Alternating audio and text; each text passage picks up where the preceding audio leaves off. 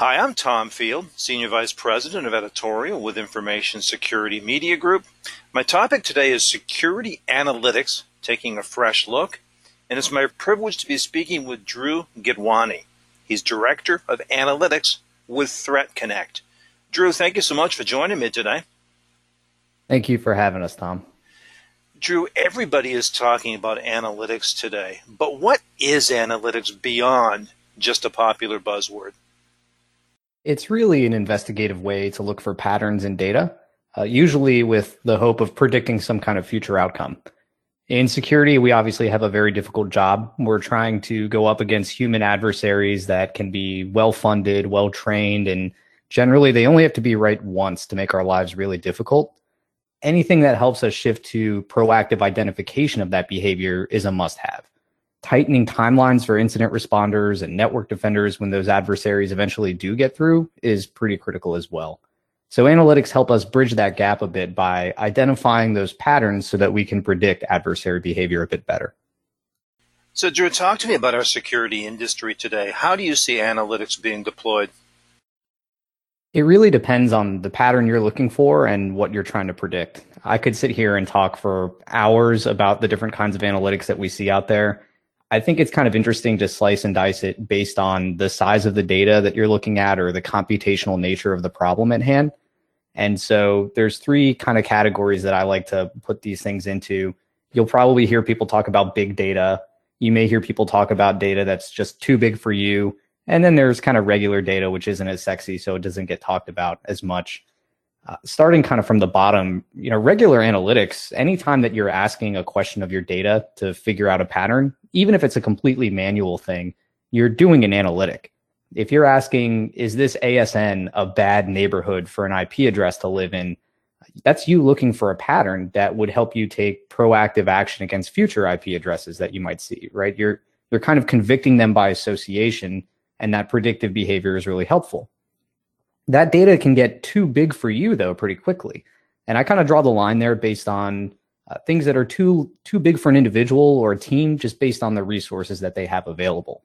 How do you actually say that ASN is a bad neighborhood for an IP address to live in? Do you have enough information about all the constituent IP addresses that live there to make that determination? What's your heuristic for doing that? And how timely is that information? And how confident are you in all of that? That quickly becomes a little intractable for a team or for an individual to do adjacent to their day job.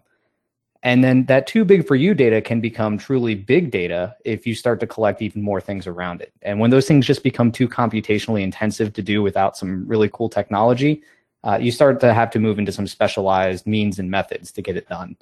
That could be disparate data sources that need normalizing, if you want to start doing time series analysis and so on. If you wanted to profile every single IP address in that ASN and maybe every domain that resolves to every one of those IP addresses, and then start looking for changes that might indicate malicious behavior, now you've got a really big information need, a really big computational need, and so on. That's really just one example. There's analytics for discovery, reputation, classification, prioritization. I could go on forever and name other things that end in ION. The key, though, is that I think there's a lot of different types of information needs, and each of those information needs could be tackled at kind of different scales. And even if you are kind of taking a bite out of that, it can be really tough to gauge how well an analytic is performing when you're doing your day job off fighting fires in the SOC or as an incident responder. So, Drew, it's easy to see that people could be at risk of information overload, maybe even paralysis. What can be done to make sure that these analytics are actually helping the people as they're intended to? So, as I mentioned before, I think if an analytic is meant to be predictive, then we can be helpful by making sure that those predictive insights are being delivered in an actionable way. And in order to do that, you really need to tailor the insights and the analytics and how they're being delivered based on the consumer and the information need that you're answering. So for example, Cal, our collective analytics layer, provides a lot of human readable context for an analyst. One simple example is that Cal can tell you if a particular IP address is owned by Amazon, it's used for their AWS infrastructure, it does such and such a service in such a region. So an analyst who's in the middle of an investigation and encounters that knows how to handle that appropriately. Cal also provides classifiers so that all of the machines that are reading information about that IP address, they can categorically take actions like block or whitelist things based on that information. And there's other types of analytic outputs like indicator reputation, which can be a simple score, right? We use a 0 to 1,000 scale that allows both types of consumers to make use of that information. And so in general, I think that if those insights are tailored appropriately for that information need and for the actions that the consumers themselves need to take, then you're going to be at less of a risk of increasing the overload. Drew, you talked about machines as consumers. Can you explain how people can start to automate analytics in their security operations? So there are a lot of problems with information overload, like you mentioned. I like to look at it both within a team and kind of across teams. You've got different sets of problems. Within a team, you largely have to worry about scale and the too big for you kind of problem. Even if you've got great analytics, people just get fatigued when they're presented with too much information, no matter how valid it is. So a good analytic will probably bubble things up to the top. If you can prioritize things appropriately, save people time on actions, all that stuff can be pretty critical when it's automated. So we've had this in the industry for a while. Now you can click a button to perform an enrichment or a lookup. Analysts used to have to do all that stuff manually and copy and paste into spreadsheets and emails and all that sort of stuff. And it's good that that's no longer the norm. But a good analytic will tell somebody that they need to push that button 1,000 times, and here are the 50 really critical ones that you need to start with. When you start working across teams, things get a little stickier. You've got disparate processes, you've got people with different access levels, you've got people that have different information needs and so on. So the ability to kind of orchestrate these processes in a repeatable fashion is the holy grail. And I think we're starting to move in that direction as an industry. Having orchestration means that your automation itself can be put to work in a way that's actually a force multiplier. Those enrichments that you got by pushing that button can now drive SOC or incident response processes way faster. And as they finish their investigations, the artifacts that come out of that can juice any further intel-driven investigations, and that cycle can continue to feed itself. So, Drew, given the emphasis on efficiency, on scale, what are the risks for an organization that fails to adopt orchestration as you described it? Well, I think you're going to have one of two issues. Either you're going to have to stop growing, or way more likely, you're going to outgrow your defense capabilities as an organization.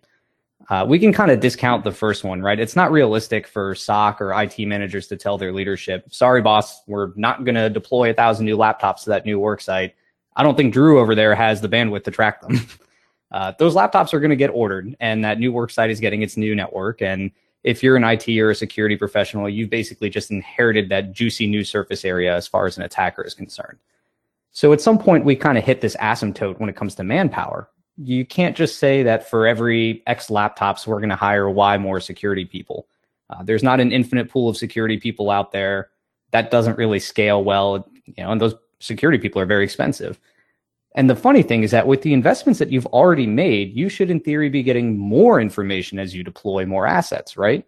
It's a network effect. It's the opposite of a diminishing return. The beast that hungers for information can be better fed, assuming that you can digest it. I think orchestration is the only way to make sure that those insights can still be gleaned at scale across all those different teams, across those geo boundaries and things like that. How do you get the telemetry from those 1,000 laptops and the new network infrastructure at that work site? How do you swirl that into all the other telemetry that you've already got and the threat intel that you're pulling in? And even if you find something suspicious, what do? How do you reach out to that new work site? Orchestration is the only way that you can kind of implement those processes without saying, well, we'll just hire 5 new security people. Some places do hire 5 new security people, and then they end up having a lot of budget issues down the line because they can't keep up with the new information needs. So talk to me about what you're doing at Threat Connect. How are you helping organizations succeed at orchestration? So we're trying to focus on getting that network effect fully operationalized in people's IT and security programs. Generally, getting all of that stuff into one place is a solvable problem that isn't entirely solved in the industry. Similarly, normalizing that information is solvable, but not entirely solved in the industry. Adding analytics and orchestration on top of that is another issue and tier of issues that we're tackling pretty aggressively. We want to make sure that those human and those machine consumers that we talked about, regardless of what team they're on or what function they have, can work together at the scale they need to. That means a lot of automation, a lot of orchestration, a lot of processes being captured. And more importantly, those processes also need to be measured. And then we can juice them wherever we can. Beyond the core platform where we do all that, we use Cal, which I mentioned earlier, and that adds our own expertise in tradecraft on top of your data set. Cal can answer questions on millions of artifacts or tell you about something before you even know to ask about it, which makes all the problems that we've talked about so far way more tractable. Drew, a final question for you. If you were to boil it down to a single piece of advice for someone who's looking to start implementing some analytics or orchestration in their security program, what would that advice be? I mean, orchestration does what it says on the tin. It takes a disparate set of pieces and it makes them work together. For that to work, each of those pieces has to understand their role and be able to execute it well. A good coach knows when to put which players into which situation in the game, which plays to call, and so on. But there's also an onus on the players, obviously, to practice and know the playbook and all that. If you're looking to dip your toe into orchestration and analytics, I'd recommend ensuring that you have a very firm grasp on what processes you're doing manually and where you're running into trouble. Where are they working? Where are they not working? The last thing that you want to do is add automation to the wrong thing and then end up scaling up a mistake into a really big mess.